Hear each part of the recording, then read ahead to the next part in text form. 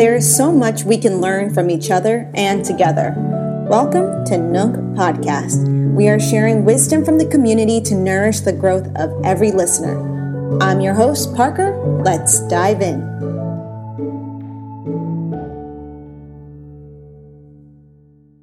So I don't think that society has like this idealized vision of marriage. I think they have an idealized picture of the love at first sight. That's the part that I think is fake.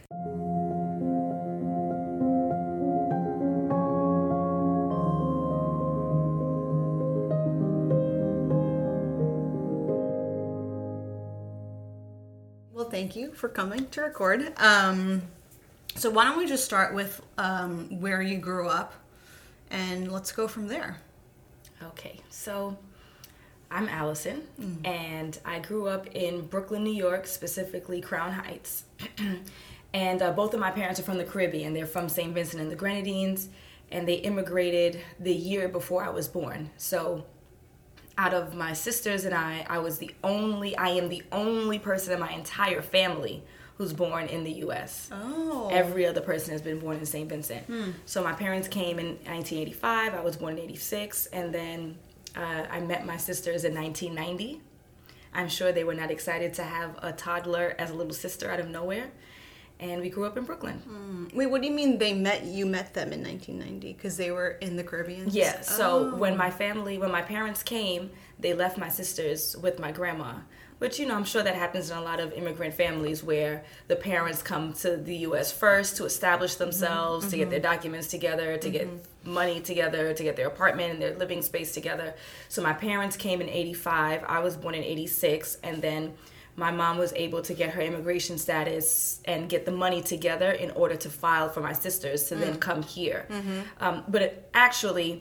In 1990, we went down to Barbados to pick them up from my aunt's house, and then we flew. So I met them in Barbados officially, but nonetheless, I met them in 1990, and then they came to the U.S. I did not know that about you. What was that experience like? Well, I don't remember. Yeah, I guess you're pretty young. I don't remember. For them, it was jarring. Like, they talk about it, and I asked them a lot of questions about it, because like my middle sister Sophia, she came when she was 6, and then my oldest sister, she came when she was 9, and they're coming to the U.S. They came in January, so it's the first time they ever experienced cold. And even though my parents got them jackets and stuff, but it's still not the same. Yeah. And then they had to get into an American system of schooling. They were around children who maybe were not the most respectful. They're not accustomed to that, right? There's not as much structure as it is in the Caribbean. So they were teased a lot. They were called Jamaican because they had an accent. And in the 90s, people did not differentiate between different Caribbean islands. They had high water pants. They had thick bifocal glasses. They weren't cool. So it was a difficult transition for them. And then it was a parental transition because they were accustomed to being parented by my grandma. And now they're being parented by my parents. They knew that they had parents, like a mom and a dad. Yeah. My parents would call all the time and write letters and send barrels with gifts and stuff like that. But it's just not the same. Like, they had brand new parents, in essence. And barrels of gift, you mean literal barrels. Yeah. This is something you taught me last year, and I was like, what do you mean barrels? But, like, they actually put stuff in barrels and then ship it to the islands. Yep. Wow. My mom shipped my sister, like, a tricycle. Because they don't have access to those things. I mean, even now, like, access to items, like, high-end items or like popular toys. So they'll see the commercials for Barbies, but they don't have Barbies for sale. Right. And then, like, Amazon doesn't ship to St. Vincent and the Grenadines. So, so kids would want those things but don't have access to them. So folks in the U.S. will ship barrels worth of goods, food, like canned goods, clothing, gifts, things like that, to the Caribbean. Right. So you didn't experience that type of, I guess, like, outsideness because you didn't have an accent growing up. Oh, yeah. Well, yeah and no. So this is interesting. In school, I wasn't considered an outsider because everyone in school, especially in Crown Heights, and I went to school in Bed-Stuy, most of their parents were Caribbean. So I fit right in being an American-born person with Caribbean lineage, right? However, in my house, I was an outsider. Oh. And they would call me a Yankee, which is like a slang term for Americans or like people born in the Northeast. Yeah. So I was like, my mom would say things like she would make traditional Caribbean food and say, oh, Allison doesn't want to eat that. Like, you know, like they would say things that wasn't very nice. And I've told them this, so this is not a surprise when they hear this. I wrote an essay about it in college. Like, so yeah, so I was an outsider inside my home. And I remember it distinctly, and it's not nice, you know? So what was that experience like? I felt like an outsider. They did not treat me well. In the sense of like the jokes and stuff, like the jokes bothered me. Was that something that was like resolved and healed like later in your life, or no, it just stopped. It just stopped. Yeah. At what point? I don't know. I guess when everyone was Americanized, so it didn't matter anymore. Right. Like my sisters learned to drop their accents immediately. They didn't. I mean, they had a choice, but I felt they didn't have much of a choice because they got so much pressure in school for being different. And then like my immediate block, which is St. Mark's, was still like a Black American block. So even though we talk about Crown Heights as being like a Caribbean community, like there's a significant Caribbean community on one side, and then there's like a Jewish community on the other side. It's still like my block was still like a Black American block, so they were outsiders, you know? So they dropped their accent immediately. I don't even remember them having an accent. Really? Like they learned fast that this wasn't cool. So even though they dropped their accent, did the teasing still continue on? Well, yeah, because we got teased for wearing fake brands, and well, I didn't get that too bad, even though I was wearing the same bootleg clothes that they were wearing. And high waters and sneakers from Payless and stuff like that. But I didn't get it that bad because I went to a school in Bed-Stuy eventually, and it was a gifted and talented school. And so the focus wasn't as much on fashion and being cool as it was are you the smartest kid in the class? So since I ended up going to this magnet school, I didn't get the same kind of level of teasing just because it just wasn't the focus in a gifted and talented school. What about like in the home, once like everyone was kind of like, or your sisters were trying to adapt to American culture, did that change? What do you mean? Like the teasing that they did to you particularly? Yeah, I think we just grew out of it. That's all. I think it just got old. Like it's an old corny joke that I'm not excited about. Like it's not nice to be the only one, the different one. So right. I just think just got over it. Yeah. Like so growing up, like, you know, obviously like now you're living between two cultures. And then like trying to fit in, I'm sure at home as well as you're trying to fit in at school, right? Like how did people describe you as like a kid? Well, I don't know if I tried to fit in at home. I was just me. And I ate what they ate, and I listened to what they listened to because I didn't have a choice because I'm a kid, right? So you just go along with it. So I don't think I made an effort to fit in. I just was I was annoyed every time they would say something slick to me. But fitting in school, I think just like anybody else, I just whatever everyone else is doing to be cool, to listen to the same music and to know about what's going on in the sports world when the boys are in the cafeteria talking about whatever basketball playoffs are going on. And I didn't have like access to cable, and I didn't have access to movies. My mom was very careful about making sure that we didn't watch some of those R-rated things, so I was left out of those conversations. Like when the kids would be talking about the new movie they went to go see this weekend, I did not see it because I could not see PG-13 films. But other than that, I think I just went through the normal trying to assimilate and trying to be down and trying to be cool like everybody else does in school. But like, what was your personality like? Was it like how you are now, or like how would people describe you as a kid?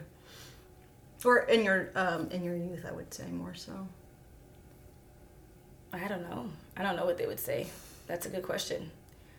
I'd like to say that I was probably popular. I guess people would say, "Oh yeah, Allison was popular." I was smart, and I am still smart. They would say Allison was smart, and I was on the cheerleading team in high school and in college, and so I was relatively athletic. I mean, I don't know how much kudos cheerleading gets in terms of athleticism, but I guess they would say that she was a part of athletics. In high school, I was a part of a lot of organizations. I was the president for a little bit. There was some controversy around my presidency in high school. So in essence, my high school was in the hood, right? Like on Fulton Street, Boys and Girls High School. And outrageously low graduation rate. There are I shouldn't say no because I was a high performer, but very little high performers. And so when you had a student who was relatively polished and intelligent and stuff like that, you know, the admin took a notice. And so they recommended me for a scholarship program. And the scholarship program was extremely competitive.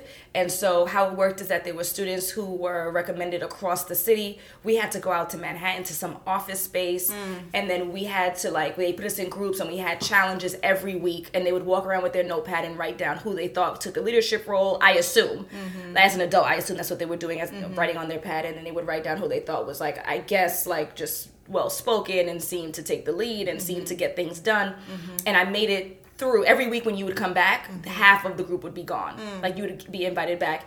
I don't know how many weeks it was, maybe 4 weeks. And I made it to the end, so they offered me the scholarship. And there were some documents that needed to be filled out. And I filled out the documents, and one part had the guidance counselor had to write my GPA and sign her name. And because I was on the cheerleading team and I was the captain of the handball team and I was on the debate team, I worked, I didn't have time. I didn't make the time to go down to the guidance office to have her sign and write my GPA. So I wrote it in and I signed her name. I wrote my real GPA and I signed her name. I was 17. I didn't know that was a big deal. I'm thinking, I signed permission slips from my mom since third grade. Like, what's the big deal? Once I actually got permission, and I'm not writing a GPA that's higher than what it actually was. I think my GPA was like 87. I wrote 87, and I signed her name, and I submitted the documents, and then they called the office to inquire about something else, and then they said something about the documents, and she said, like, what documents? Which, as an adult, she should have been sharper than that. I'm sorry. I am a guidance counselor, and I would be way sharper than that. Oh, yeah, and in regards to the documents you submitted, oh, I'll look into that and give you a call. And then I would have found the student and said, what the hell did you do? Yeah. But she should have been sharper than that. Whatever. So anyway, she said, what documents? And they said, the documents that have your signature on it. Like, I didn't sign anything. And so they ended up rescinding the offer.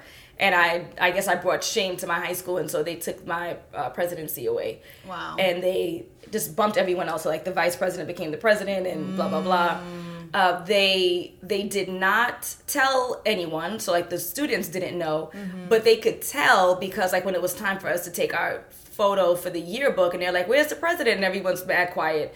And then they're like, okay, now it's time for us to plan this event. Where's the president? So they didn't tell the students or the student body, but I knew, and the admin knew, and the teachers knew. Right. And then vindictively, I would say, and I'm saying this as a person who works for schools, it was vindictive. The assistant principal at the time also went to the cheerleading coach and asked the cheerleading coach to remove me as captain, and I think kick me off the team altogether. And luckily for me, the coach was like, no, she's been punished enough, and I will not remove her from the program. So I was lucky that I had an amazing coach, Miss White, from Boys and Girls High School. Ooh, shout out. Yeah, who did not dismiss me, and I'm very thankful. And I'll say again, as someone who works in schools, who is a current guidance counselor, I can tell you as an adult reflecting, that was not very nice. I'm not going to say your name. But, I mean, that must have also been kind of like a weird experience because that you signing that form was not like you trying to, work around or like fake anything. You're just like, oh, here's just one more thing I just need a signing. And then all this unraveled after that. Yeah, but everything happens for a reason, so I don't know what would have happened if I went away to college. So it was a full scholarship, full ride scholarship, room and board and tuition. And at the time, the program allowed for you to choose like one of 25 colleges, like, of your choice, that they would pay for the whole thing. And the closest school was Trinity, I think it's in Connecticut. And so that's the school I chose because it was the closest to home.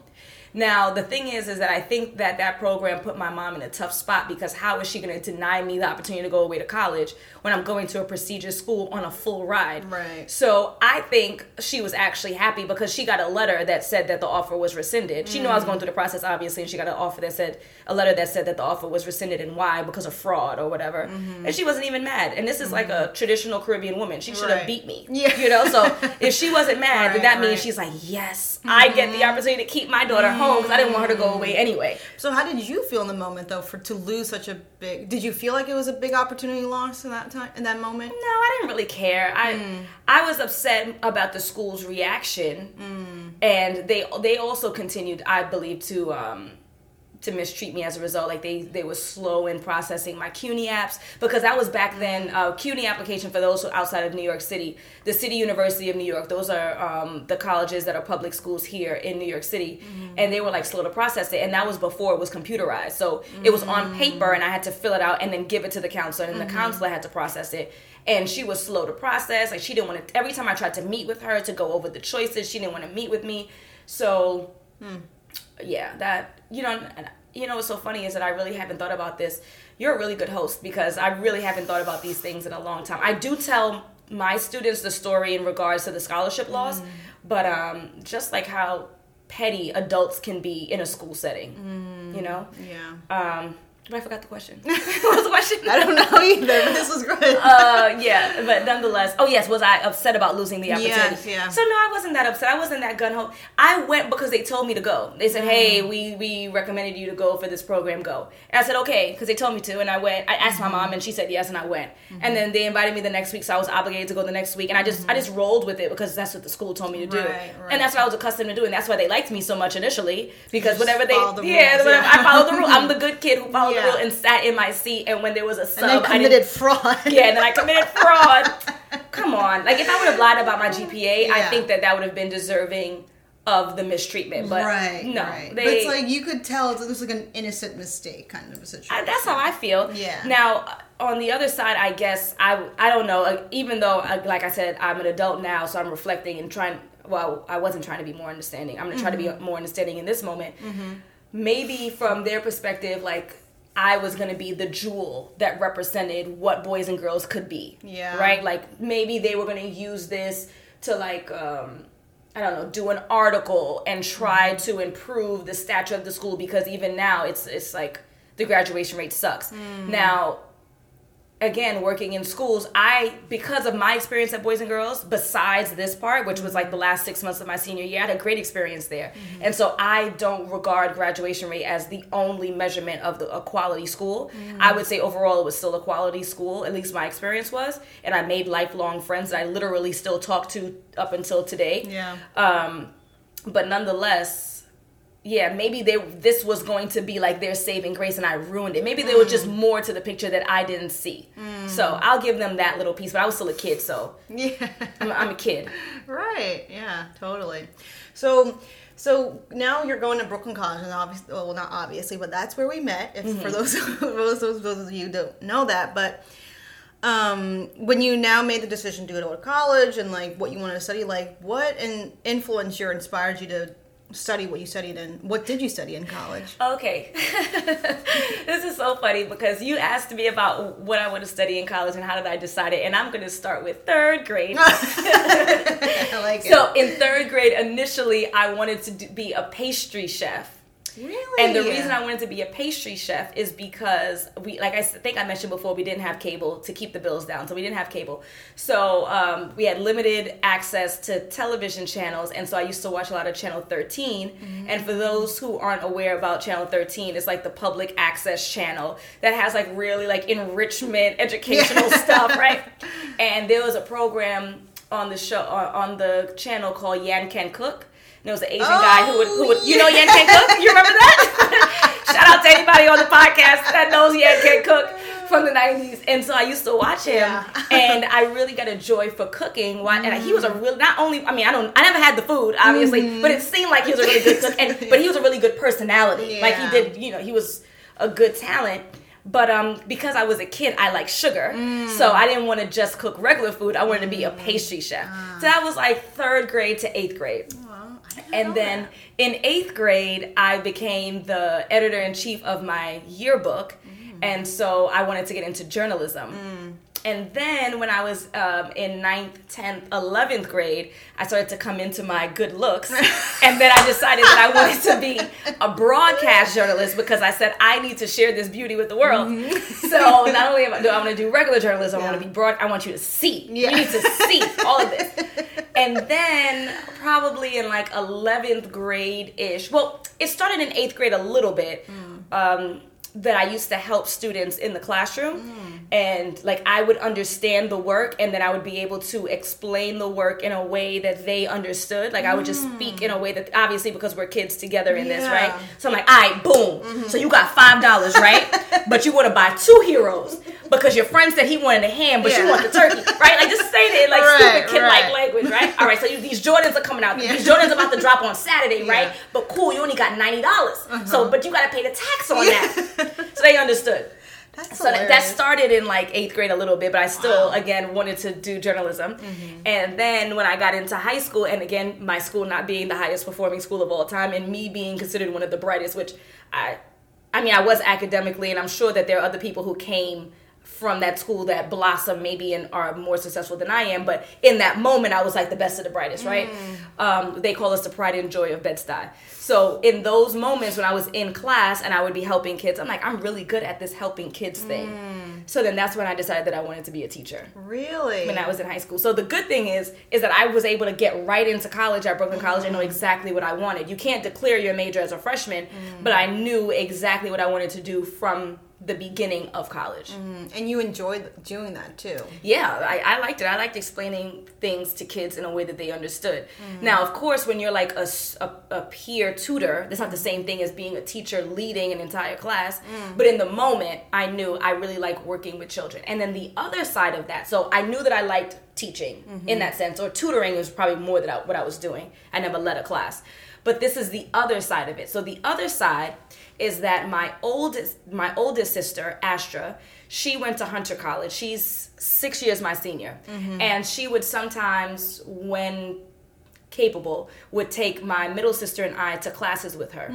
And she studied like urban development. I don't know, one of those, I don't even know what it was. She got a master's degree in there. Yeah.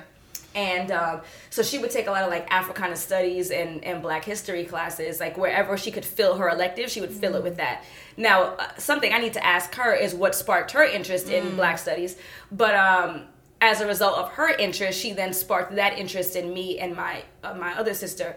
My older sister would take us to places that we really should not have been. Like I remember she took us to like some kind of, I don't want to call it a Black Power. I'm gonna call it Black Power for the for the entertainment of this podcast. A Black Power event at like age 13 in the basement of a church in Harlem. I had no business. I really don't know. It was probably like just a community organization, but for drama. Yeah, for the Black drama. Power event at like 15 in a church basement in Harlem, and she took us to the museum and she took us to the library. My mom would send us to the library every weekend, but she would help us choose which books we would get, and we would get VHS tapes, and I remember we watched a tape as a family of Marcus Garvey. So I learned about Marcus Garvey and the Back to Africa movement, which influenced Malcolm X. We would listen to Malcolm X speeches, and that's when I fell in love with Malcolm X and his delivery and his message.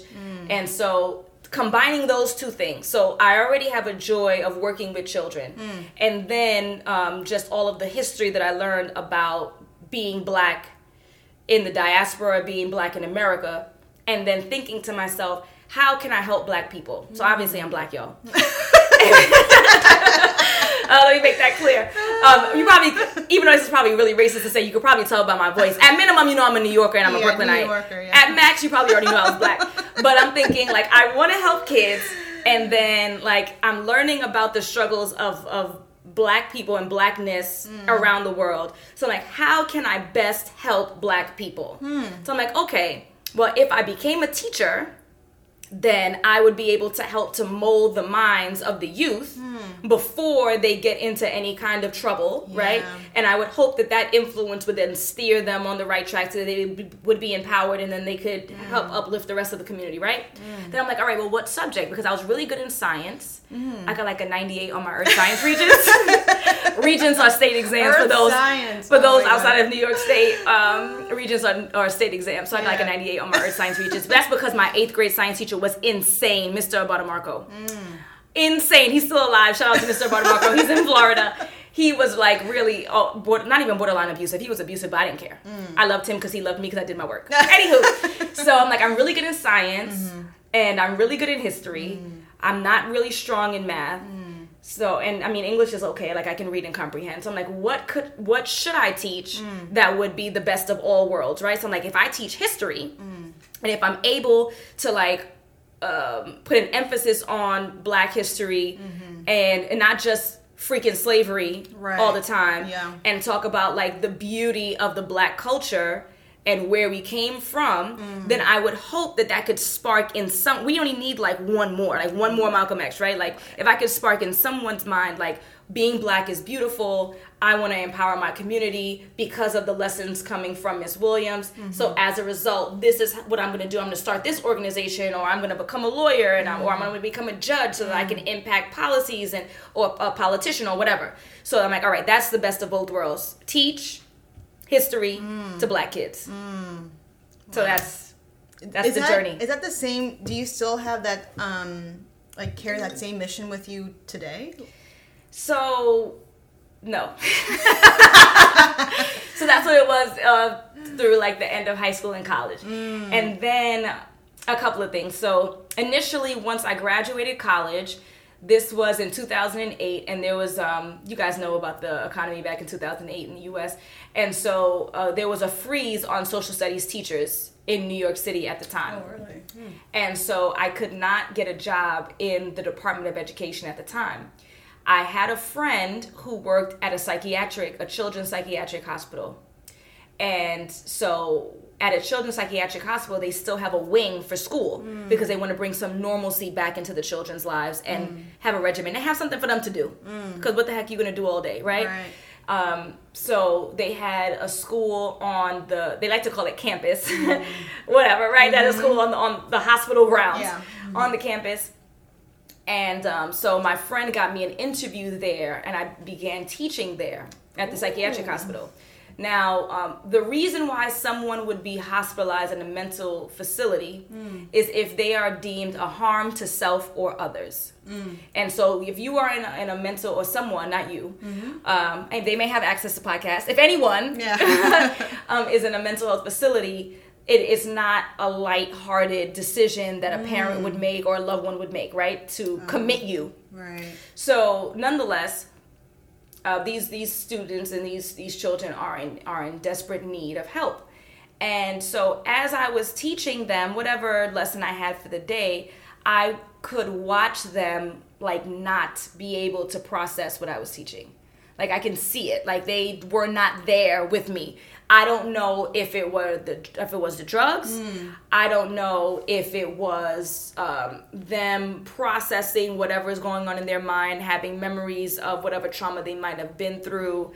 I don't know if it was like, there was one student who, I don't know, she was like, I think she was actively hearing voices, you know?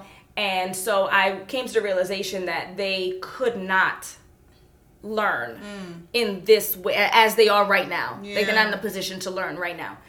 And what really struck me is there was a particular patient who, what they would do is that they would give you a patient a weekend pass, right? So if you had like 6 months of no instances and you really showed progress, and you had a parent at home who was willing to take you, because a lot of these patients don't necessarily have stable parenting, then they would give the biggest award of all time, like the biggest piece of cake you can imagine.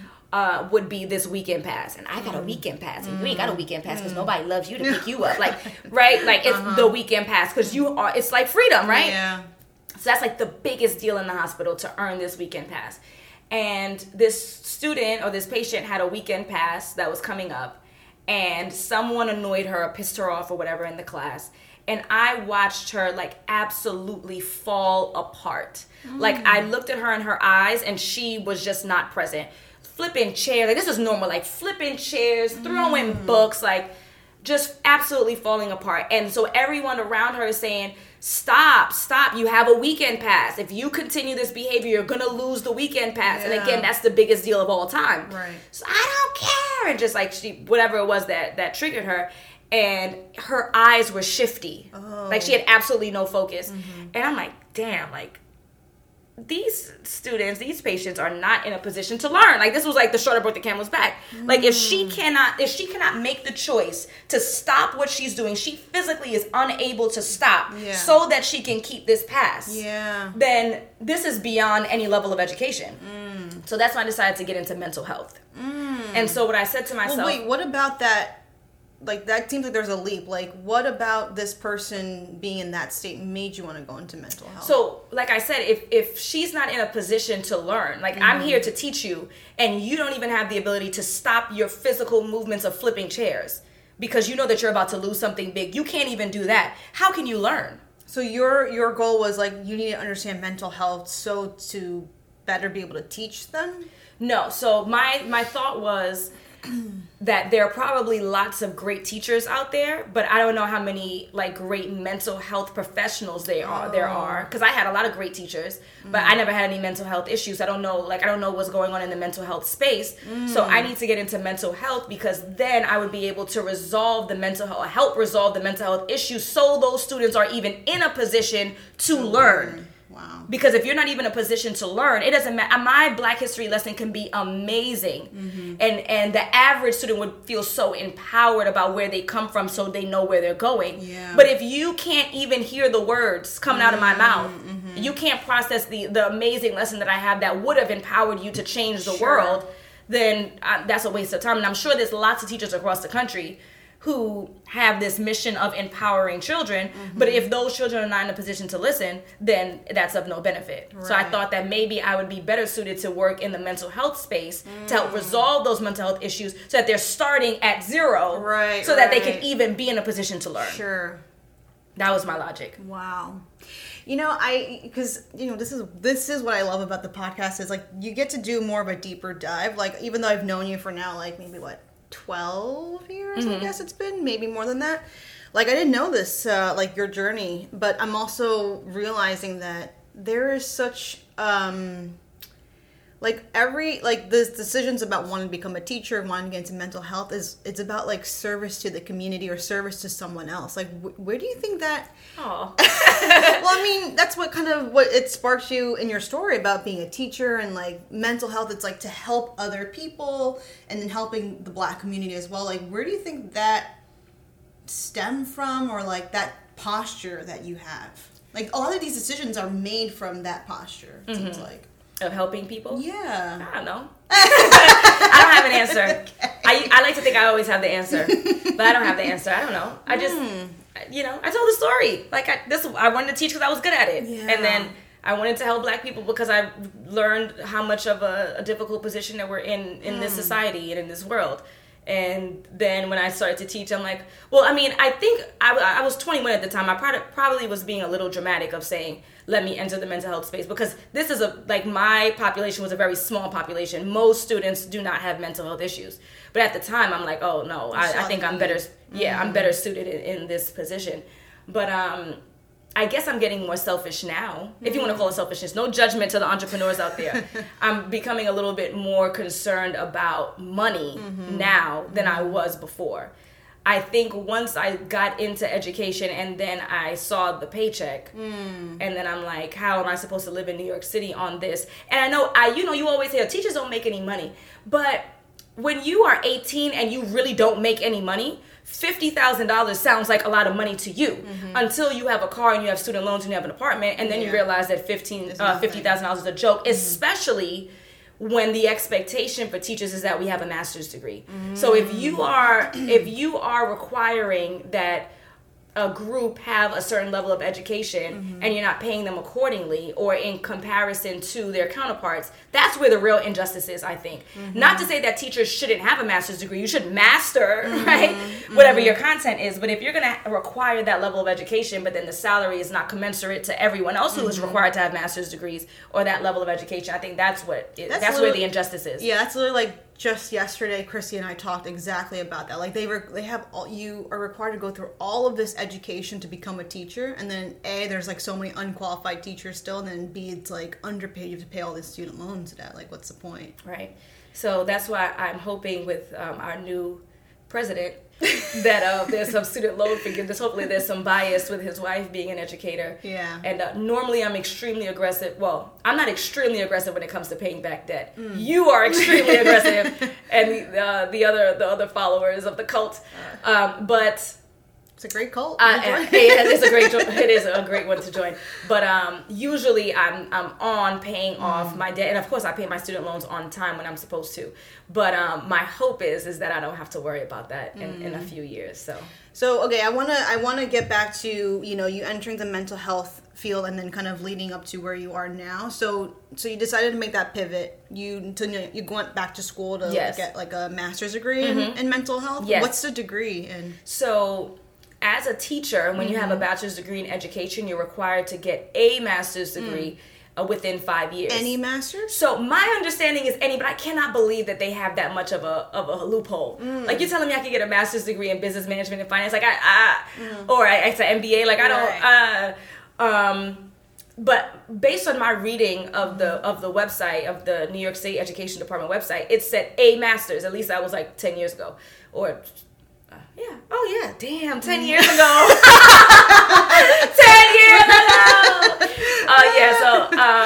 So it said a master's degree. So I said, okay, well, I'm going to try my luck, and I'm going to do a master's degree in guidance and counseling, even though it's not a master's degree in history, which is what most history teachers do, or math or science, whatever your content specialty is. So I did my master's degree in guidance and counseling, hoping that it would count and it still allow me to teach, because at this time I'm still teaching. And I'm like, and I was confident because the program was a 2-year program. My 5 years would have been up. So I'm like, I really hope that this constitutes as a master's to them, so that I would be allowed to still teach while I looked for a guidance position. Okay. So now you did guidance and counseling, but you were doing that in schools, or were you doing that in like a mental health and like environment? So I was at the psychiatric hospital for a year, and then the city was still not hiring teachers, or at least history teachers at the time. But I found a position at a state school. There are very few state schools.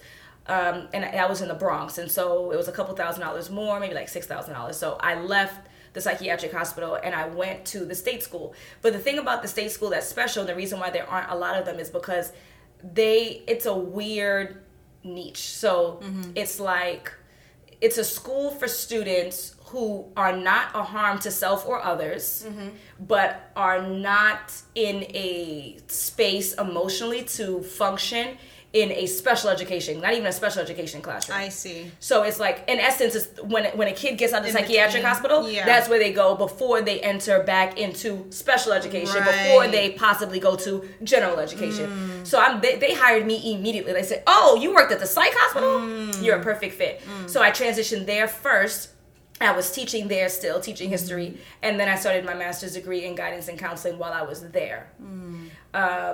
And from there, I moved into the Department of Education because they started hiring history teachers. So I was still teaching and going to school, and it took me 3 years to find a guidance position. They're very hard to find in the Department of Education.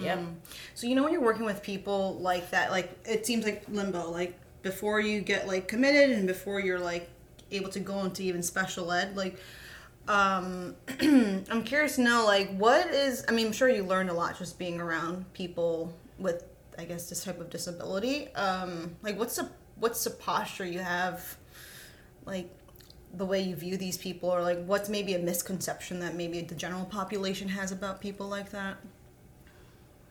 That's a good question. I'm not sure if it's a misconception. I don't think that most people think about mental health unless they have someone in their family who's going through it, or they are themselves. So I don't even think, excuse me, I don't even think that there are lots of conceptions or misconceptions, because I don't think it's something that we really think about too much. But of course, there's fleeting thoughts, right? Even if it's not something that directly impacts you. What I would like to share, whether or not it's a misconception, I don't know, is that a lot of students or children who become patients are usually patients due to trauma. I find that, and even though I am in the mental health space, I am not a psychiatrist, I'm not a psychologist, I'm not even a therapist. But I find that, in my opinion, based on the patients I came across, the children I came across, a lot of their issues could have been avoided if they had sound parenting. If they had appropriate supervision, if their parents were cared for by their own parents. Yeah. But I find that a lot of it comes from the home. Yeah. It's the environment. It's not even necessarily that they're born. Of course, we know that people are born with mental illness too, or propensity towards mental illness. Right. I know they talk about like being bipolar. There's some, there's a gene that's related to it, possibly, that may cause it. And then a lot of times you don't even see it develop or manifest until folks are in like their college years. Usually the pressures of college is what allows it to manifest.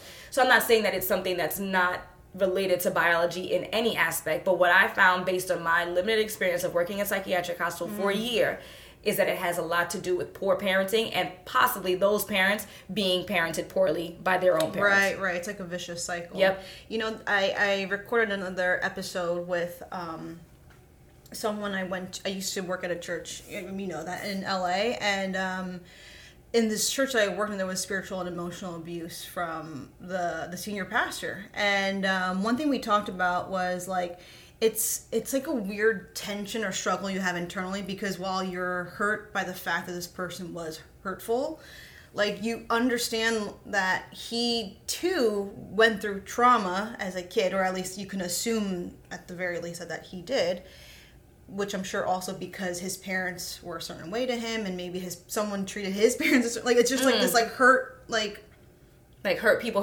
Yeah, and it's like it. I was telling him, I was like, it just feels very like overwhelming of like, what do you, or how do you have hope? Because it just seems like it's a cycle, you know? I don't know. Is there like a hope? How do you have like maybe a hopeful perspective if you do, or is it just kind of like accepting this is the way things are? I really haven't given it much thought. My hopeful perspective is probably not. It's not hopeful in the sense that I expect to change anyone. Like I approach it where I tell my students that they have a problem with their parent, which again is not a mental health issue. This is just when you have problems with parents. I tell them that your parent will not change. That's what I tell them. As your parent will not change. You cannot change your parent. They are who they are, especially if they are of any kind of like immigrant descent. They are stoked in their traditional old country ways. They are not changing. They may, but I tell my students that they're not going to change. You have to change you. You have to be strategic as to how you are going to live and love your parents as who they are. And then what you're going to do is circumnavigate around that to live your life later. But you live in their house, you're following their rules, you're going to remain to be respectful. Set yourself up to where you can leave their home as quickly as possible and be financially stable, so that if you find that they are abusive or unaccepting of your lifestyle or whatever it may be, which is what I find a lot in my counseling sessions in school and at work, if they're unaccepting of your lifestyle, which is a big issue, right? Then what you're going to do is you are going to pass your classes, you're going to pass your exams, you're going to get the highest GPA possible. Yeah. I'm going to help you apply for colleges, we're going to apply for scholarships, we're going to make sure that your FAFSA's in and it's solid, so that you can go away, right? And then you can live the life that you want to live. But you are trying to convince your parent, who is in their 40s and 50s and come from a traditional mindset of this is the life that you want to lead, you're wasting your time. Don't even bother. Love them for who they are, and perhaps you need to love them from afar. Now, there might be people in here that's going to say, oh my God, that's terrible advice. I hope my kids' counselor is not telling them that. But I think that it makes more sense to invest in you than it is to try to invest in changing someone else. Yeah. And hopefully they come around, right? Yeah. And hopefully maybe one day for Thanksgiving you can invite your mate over that they wouldn't have necessarily accepted. Right. And maybe they may come to your wedding if you choose to have one. But I agree. I am not a proponent of trying to change other people. I'm a proponent of trying to change yourself. Okay, this is a good segue into like, you know, the new service a new business that you just launched, which is relationship and dating coaching. Where did that start? So I would say that I think probably with my dad. So this is so funny. You ask a question and it's everything goes back to childhood, right? Which is reminiscent of your first podcast. Yeah. with your guests. So you're so good. You might have to edit this out. You're really good. Or add it or keep it so that they know that you're good. My dad always told me that I should be a politician, that I always have a lot to say. And I speak loudly. It's unnatural. I think I'm making an effort to keep the volume down now. Really? My mom would, and I'm probably really loud right now, my mom would have to shush me on the bus all the time when I'd be telling her stories. So I guess my dad would say you need to be a politician because I was opinionated and loud. And over the years, with that opinionated thing, I would always tell my friends what they should do and what they shouldn't do, and most of them don't listen. I learned that within adulthood, like most people don't listen, and that's okay. So with that being said, as I said earlier, I always think I have the answer. And I really do always think that I have the answer, and I like to give people the answer. And so when you have that posture, then when folks are actually looking for an answer, they'll come to you. Right. Because they remember that you always think you have the answer, or you come across so confidently like you do have the answer. So now I need the answer. Tell me what I should do. I need help. Right. What should I do with my career? What should I do with my man? What should I do with school? Whatever. So I would just give advice naturally, and many times overstepping. I wasn't until like my mid-20s when I learned to stop overstepping, because nobody asked me, so mind my business. But anywho, positioning myself in people's lives as the person who has the answer and the person who has the resolution, the person who can guide you, folks then began to come to me to look for that advice. And they knew not to come to me to vent, because I am not the vent. I am the resolution. So you're venting with the goal at the end to how are we going to come to our next steps. If you're venting for the sake of venting, I'm not the friend for you. And they all know that. And I make that abundantly clear. So, which is okay to have friends for different things. So with that being said, I've always been in this air of offering advice and telling people what to do and what they shouldn't do. And so in being a guidance counselor, that's the same thing, right? You're counseling, so that's in the same family. And paired with a couple of things. So having a relationship of my own of 4 years that did not result or end in the way that I anticipated, coupled with COVID and hearing people many times jokingly say like, oh, COVID's going to bring a lot of divorces. Folks aren't accustomed to being home together this long. You don't even know your husband really, because half the time he's at work and the other half the time he's sleeping. Now you're really going to learn him intimately. The jokes about, oh, I didn't know that if my wife was the alrighty person on the Zoom call, right? Like you're learning like your wife is kind of corny at work because you never interacted with your wife that way or your partner that way. You never see them at work.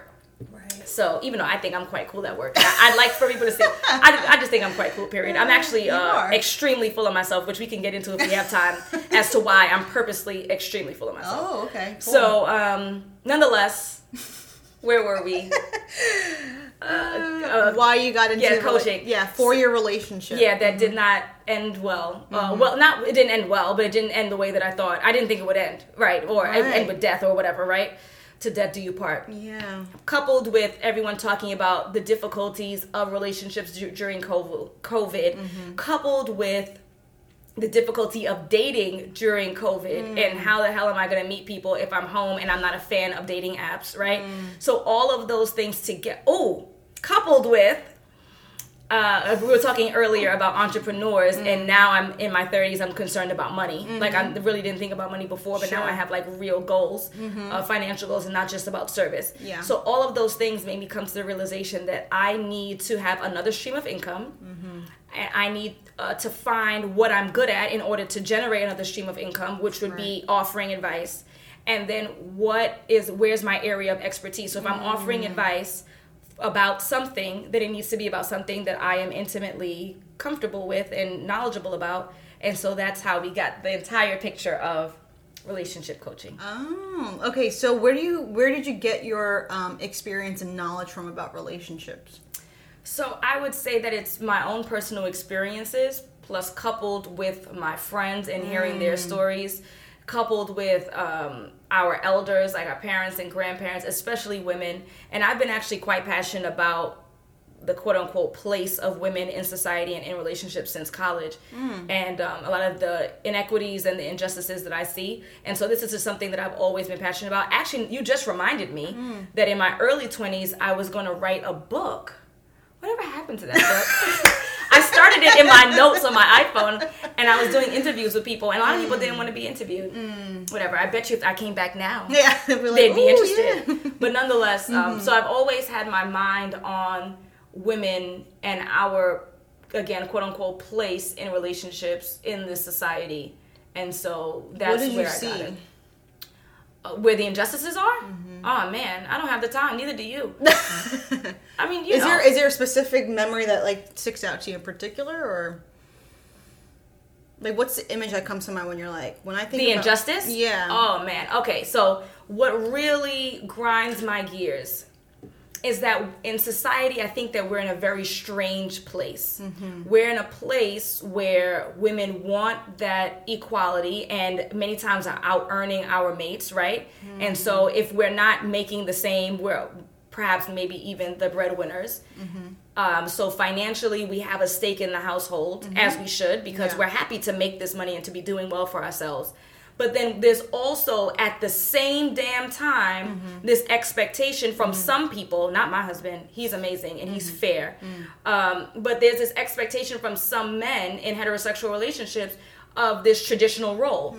So financially, the expectation is that we're splitting 50-50. Right. You're seeing a lot of memes and jokes in regards to, I'm not paying for a $200 date. And, oh, you know, there's this another video that went around recently about a guy who was demanding that his date paid her portion. Like, it's a date, you asked me out. So the outrage that I have is that there seems to be a lot of men who have an expectation of traditional roles in the household, but then when it comes to the finances, we're 50-50. Which one is it? Right. If we're going to be 50-50 financially, then we need to be 50-50 in the expectations of running this home and caring for our children. It can't be that you expect me to behave like a housewife and take care of all of the roles at home, cooking, cleaning, laundry, and child rearing, but then I'm also expected to work just as many hours as you and contribute to the household the same. Which one is it? Are we in the 50s or are we in 2020? You can't have it both ways. That's unfair. So whatever it is, whatever we decide to do, if it's going to be that I'm contributing equally to this household, then you need to contribute equally to the workload. Right. Or we could take it back to the 50s.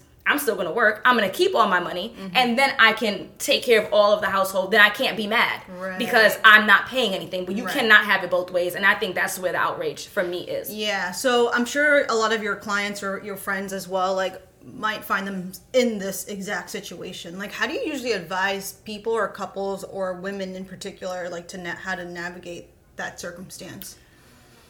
If I have someone who's already in a relationship or married. Well, let me start with in a relationship. If you are already in a relationship and you feel like you're being treated unfairly and unequally, you need to communicate that. And if that's not communicated, then that's not the right mate for you. I actually have that same answer for someone who's married. However, people don't want to hear that because then, oh, you're advocating divorce. If you have a legitimate complaint and this person is not treating you as an equal, then you need to find someone who will treat you as an equal. I'm not your mate, I'm not your mother. And I find that a lot of men are getting away with murder in regards to their responsibilities with child rearing and their responsibilities in the household. And it's simply not fair if I am, as a woman, contributing to this household financially. It's just not fair. Find a mate that's appropriate. I did. So let's talk a little bit about like, finding your mate, because I think that's really where your coaching focuses on.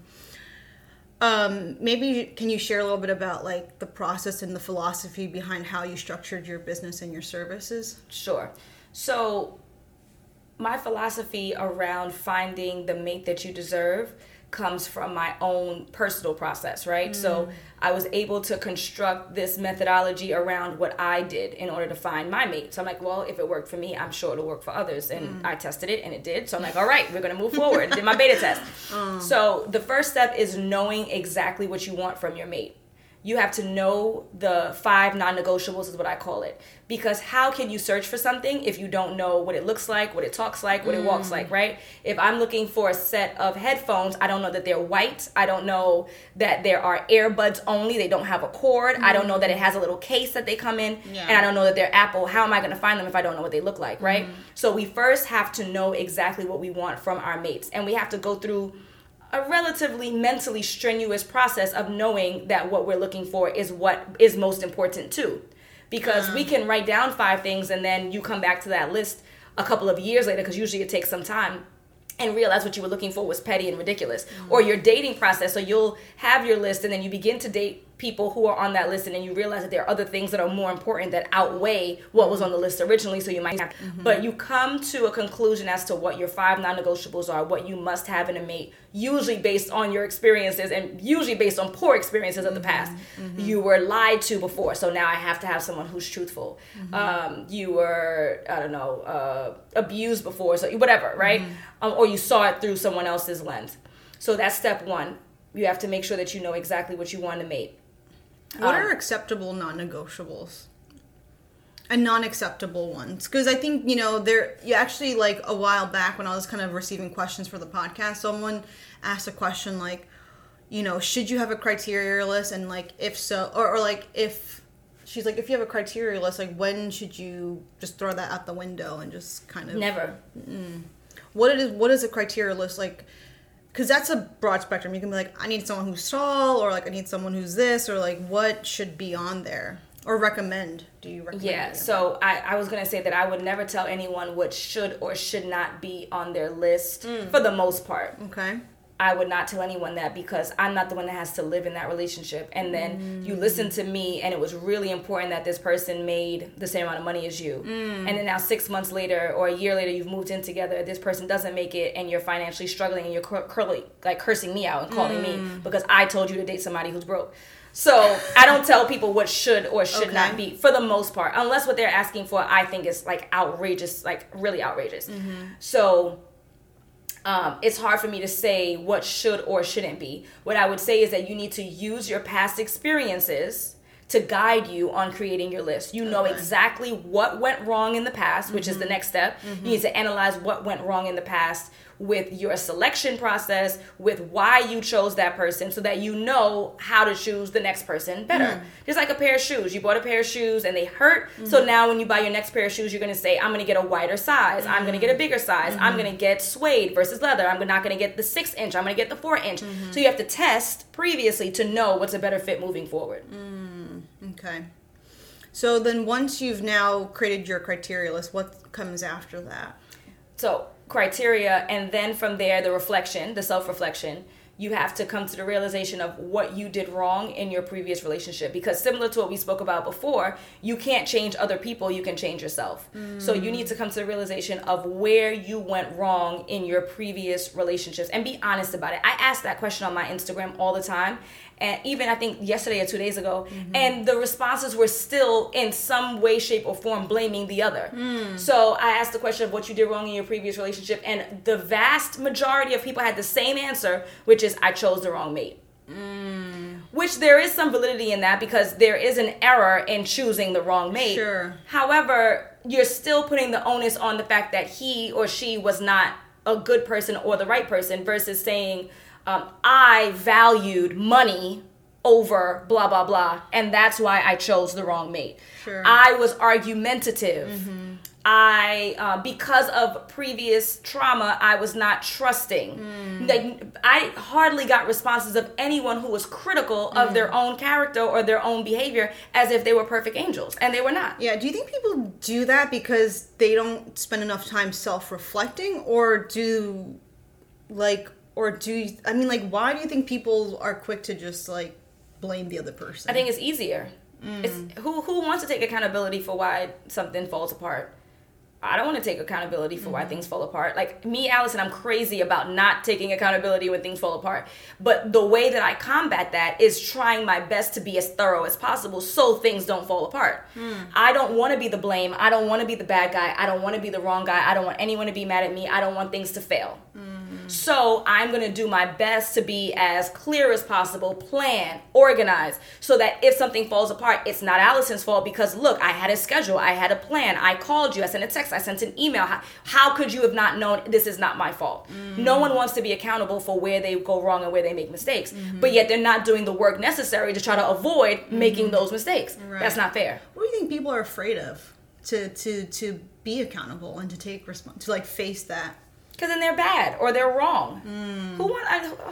But everybody wants to be right. Everybody wants to win. Mm-hmm. You know, being wrong is the negative. We all want to be, well, not positive and everything. We don't want to be COVID positive. We don't want to be HIV positive. But relatively, you want to be on the right side of life, the right side of history. Nobody wants to be on the wrong side of anything. Right. But what do you gain when you can be self-reflective and can take accountability and ownership? Like, what's the value in that? Well, you gain the experience so that you don't make the same mistakes over and over again. Mm-hmm. That's what you gain. So, for instance, you know, I had a verbal conversation with someone who's working on my house. Mm-hmm. I leave the house, I come back, and things are not the way that I asked. Mm-hmm. I'm not going to say you're wrong for not. I'm going to say you're wrong for not listening to me, and I'm going to then say internally that I was wrong for not writing it down and having him sign it. I was wrong for not sending the text message. Like, there is, even if I know I told you to paint the wall green and you painted it red, it is my fault for not sending, do not forget to paint it green and having it documented. Right. That is my fault.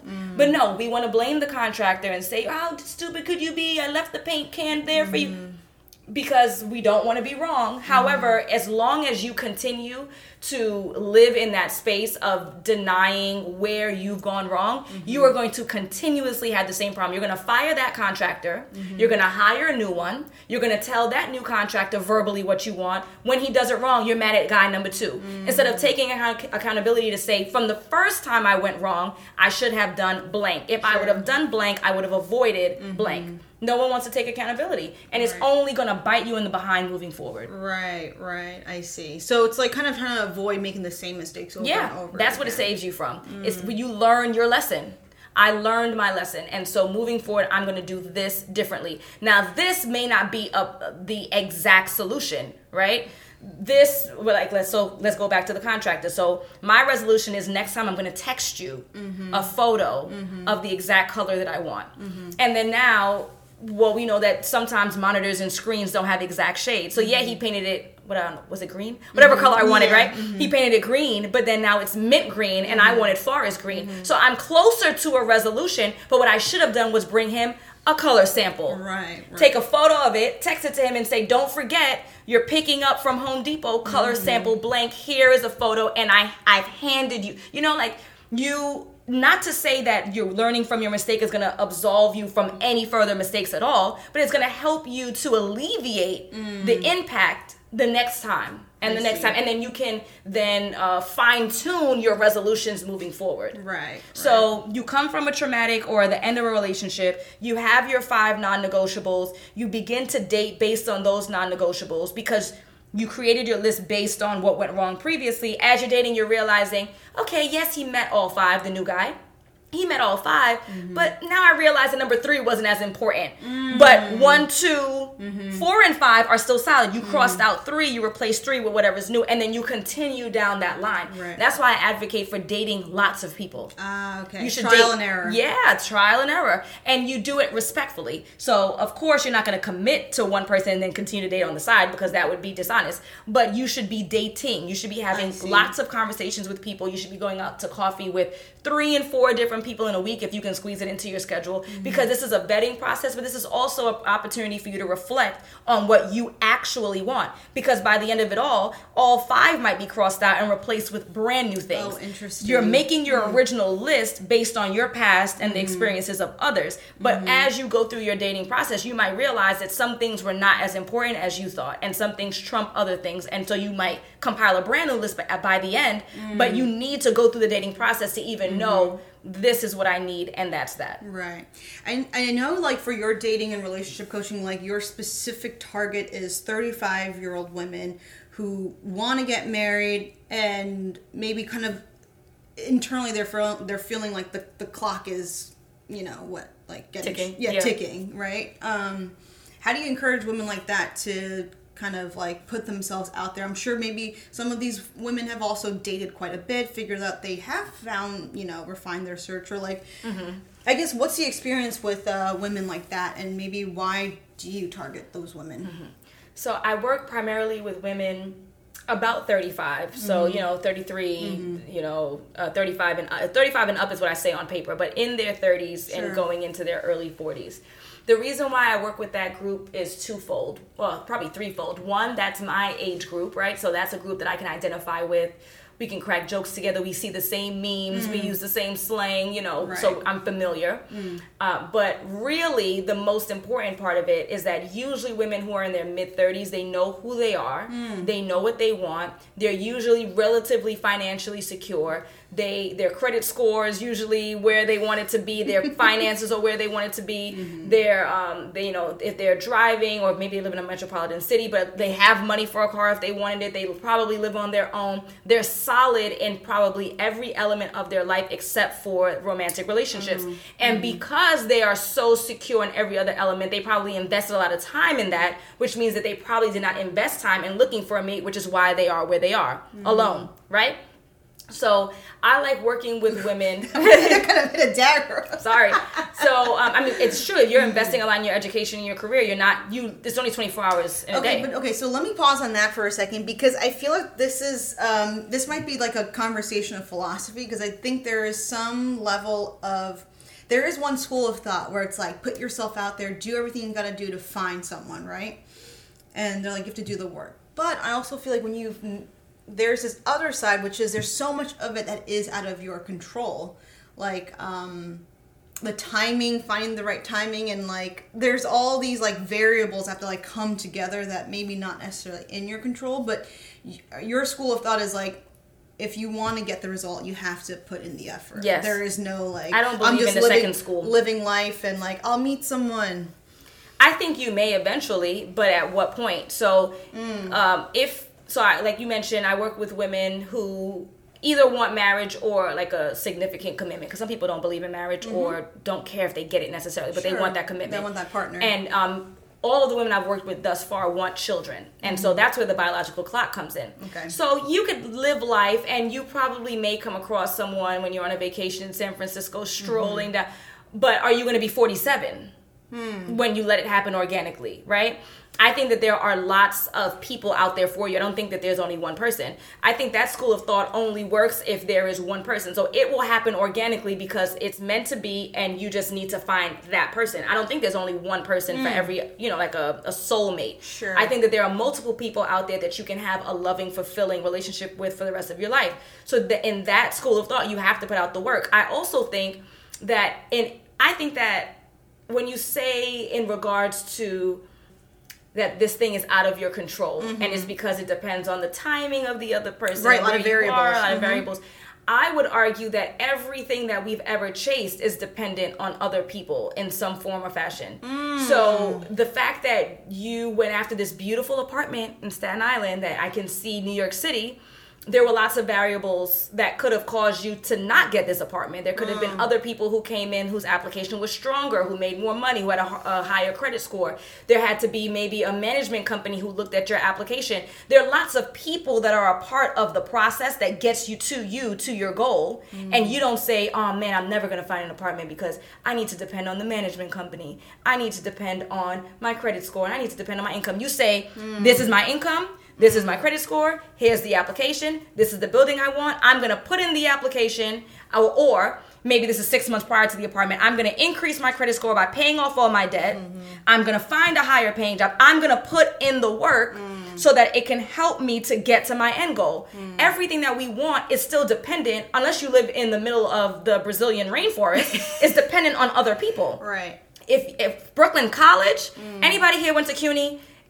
Your graduation depends on other people. Professors who put in the wrong grade for me, they gave me a W, a withdrawal. They mixed me up with another Williams in the class. Really? That could have stopped me from graduating. The history department, the education department, classes are closed. You have to beg the professor if you can get in, send the email to, what do you call that? Overdraft, overtally, remember? You had to overtally, you had to send an email. I know the class is full, can you let me in? Yes! Fitting in work, fitting in cheer practice. Everything that you want out of life is dependent on the decisions of other people. Why do you think then for relationships, there is that, like, it doesn't always quite translate that way?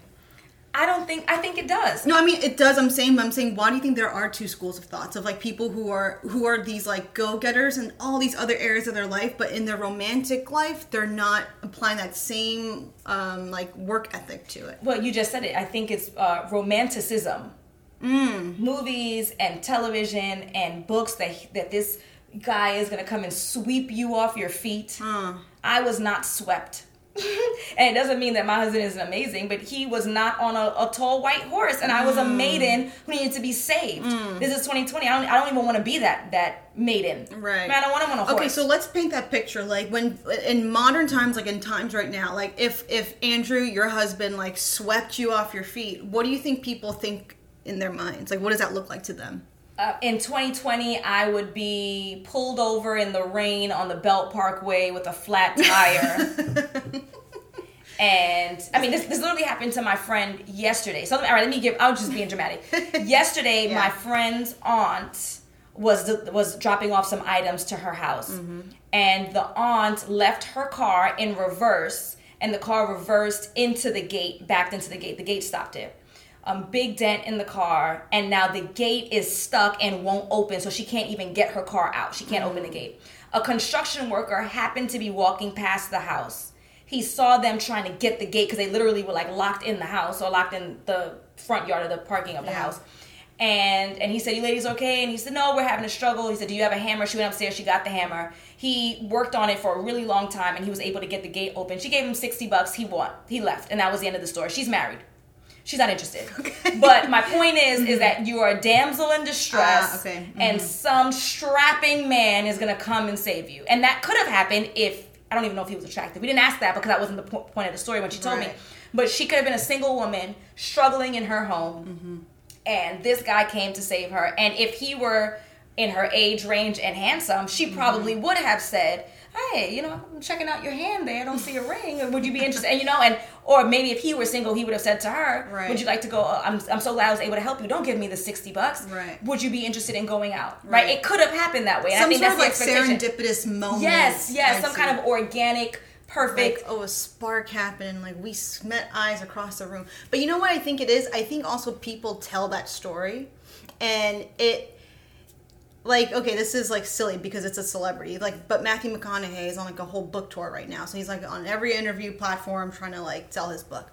He talks about how he met his wife Camilla, and he's like, they were in a club, and he saw this like beautiful woman with like a caramel shoulder, he would say, and he said, "Oh, I didn't say who is that. I said, what is that?" And like that was the moment he's like, "I never want to date anyone else ever again." I think we hear those stories and people want that, and like those stories. I clearly exist, but like is it crazy to like want that? I think it's unnecessary.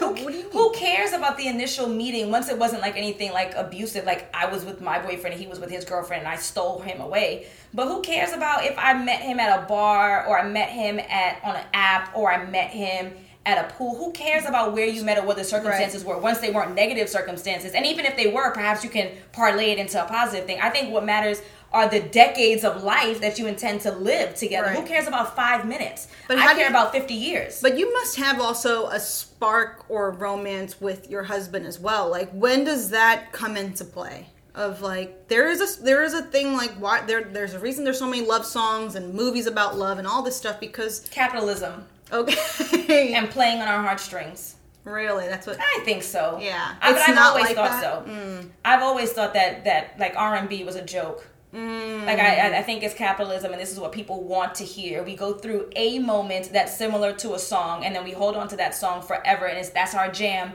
because we were going through something at that time. I see. But to answer your question, yes, there's romance in the relationship. Yes, there's a spark and there's an attraction. But I'm saying that does not have to happen in the moments that we meet, or the moment that we met doesn't have to be romantic.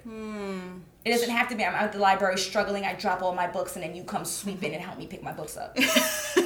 Or like, all those Allison's rolling her eyes right now. Yeah, it's like all those stupid movies. Yeah. So what are you encouraging women to look for when they're looking for a partner? Or like maybe people in general? I would encourage them to first know what they want, make sure that's abundantly clear and outlined. 2, be self-reflective on where they went wrong in their former relationships so they don't make the same mistakes over and over again. 3, try to become the best version of themselves, because we want to make sure that we are attracting the most ideal mate. So we need to be the most ideal mate. Right. So if that means that you're going to push yourself in your career, you're going to go back to school, you're going to try to get fit, you're going to drink more water, you're going to clear up your skin, you're going to read self-help books, you're going to do whatever it is, you're going to go to therapy to clear up some of your perhaps prior childhood traumas. Yeah. Become the best version that exists of you, that could exist of you in this universe, so that you are attracting the ideal mate. So paint that picture for us, because we all have that very clear vision of the romantic partner, right? That movies and whatever have painted for us. What's the picture that we really should what's the vision we should have for partnership? I don't... Which I will say, it looks different for every single person, but like in the more realistic sense, like how do we kind of move away from this like false idealized image of what marriage and partnership has been presented to us? Well, let me take a step back. So when I talk about the movies and television shows, I don't think that they necessarily paint an idealized picture of marriage. I think that they probably have a more accurate picture of marriage. I think everyone has an understanding that marriage is hard. You always say marriage is hard. No one says marriage is easy. So I don't think that society has like this idealized vision of marriage. I think they have an idealized picture of the love at first sight. That's the part that I think is fake. So to get away from the expectation that it's supposed to be like organic and I just see you and I instantly fall in love with you and I just want to know everything about you, and to get away from that, you have to understand that television is fake, movies are fake, music is fake. We live in a capitalistic society. People are selling you a dream, they're selling you a vision, and so instead what matters is longevity. Can you get along with this person? Are you compatible in terms of your personality? Do you share the same goals, life goals? Do you share the same values? Is your life goal to have 5 children living off of a lake shore, and is his vision to live in a condo in a high rise with no children? You got to make sure that you have the same goals. You have to make sure that you have the same values. Those are the things that matter, not where did we meet and how romantic and cute it was. I also think that a lot of times when people tell those stories at parties, they're exaggerating too. Don't listen to those things. People lie. People exaggerate. People hide their truths with these painted pictures. That they'll say, we met at a party and in reality, y'all both were married and were cheating on your spouses with each other. Yeah. You know, so don't believe the hype. Okay. That could be the name of the episode. Don't believe the hype. Really quick pause. It's 10:30 now. I want to be mindful of your time. Should we start wrapping up? Yes, please. Okay. I'm like, now how do we wrap this up? Well, you know what? I wanted to come back to what you were saying about why you're so like loud and like full or sure of yourself, however you wanted to phrase it. But I don't think we'll have time for that. But maybe offline you could tell me. Let's see. So, okay. So idealized painted self. All right. So why don't we kind of wrap things up here, which is for anyone who might be listening and maybe in the position that, you know, they want to find a mate, maybe they're struggling. What are some words of advice or first steps you would recommend to somebody? The same steps. Okay. Know what you want. Yep. Reflect on where you went wrong. Work on being the best version of you, and then getting out there. And even if I know that COVID makes getting out there difficult, if you have been hesitant about getting on an app, sorry, get on it. That's just the practical methodology to use during these times. Okay. And anyone can do that right now. I mean, really, the first 2 steps actually is quite a lot. You have to sit down and think about what you want, and then you have to be self-reflective. That's a lot of things you can do in quarantine by yourself. Yes, and that absolutely. takes a lot of energy and time, I'm sure. Yes. Yeah. Okay, cool. Well, we'll end it there. And yeah, just thanks so much. This was so fun. And I'm like super excited because I've learned all this stuff about you that I didn't know before. But I know. Thank you for I coming need my on. own podcast so I can interview you. You do need your own and podcast. make you cry. Is there someone who's famous for making people cry? Because that's going to Barbara be you. Walters. Yeah, you're the new Barbara Walters. You are the only person who's cried so That's far. not true. Are we still recording? Is this still recording? Oh, there was one other person. Friendship. The first one. She did tear up a little bit. Yeah. See? Nothing wrong with it. Nothing wrong with it. I'm not like trying to make you cry. You're just asking really good questions. Oh, thank you. Okay, we'll end there then. Okay. Thank you for listening. To support us, please subscribe, rate, and review our podcast and share it with your friends. Special thanks to Chris Weldon for the original music and Tojin Wu for her creative design. I'm your host, Parker, and thank you for joining us on Nunk Podcast.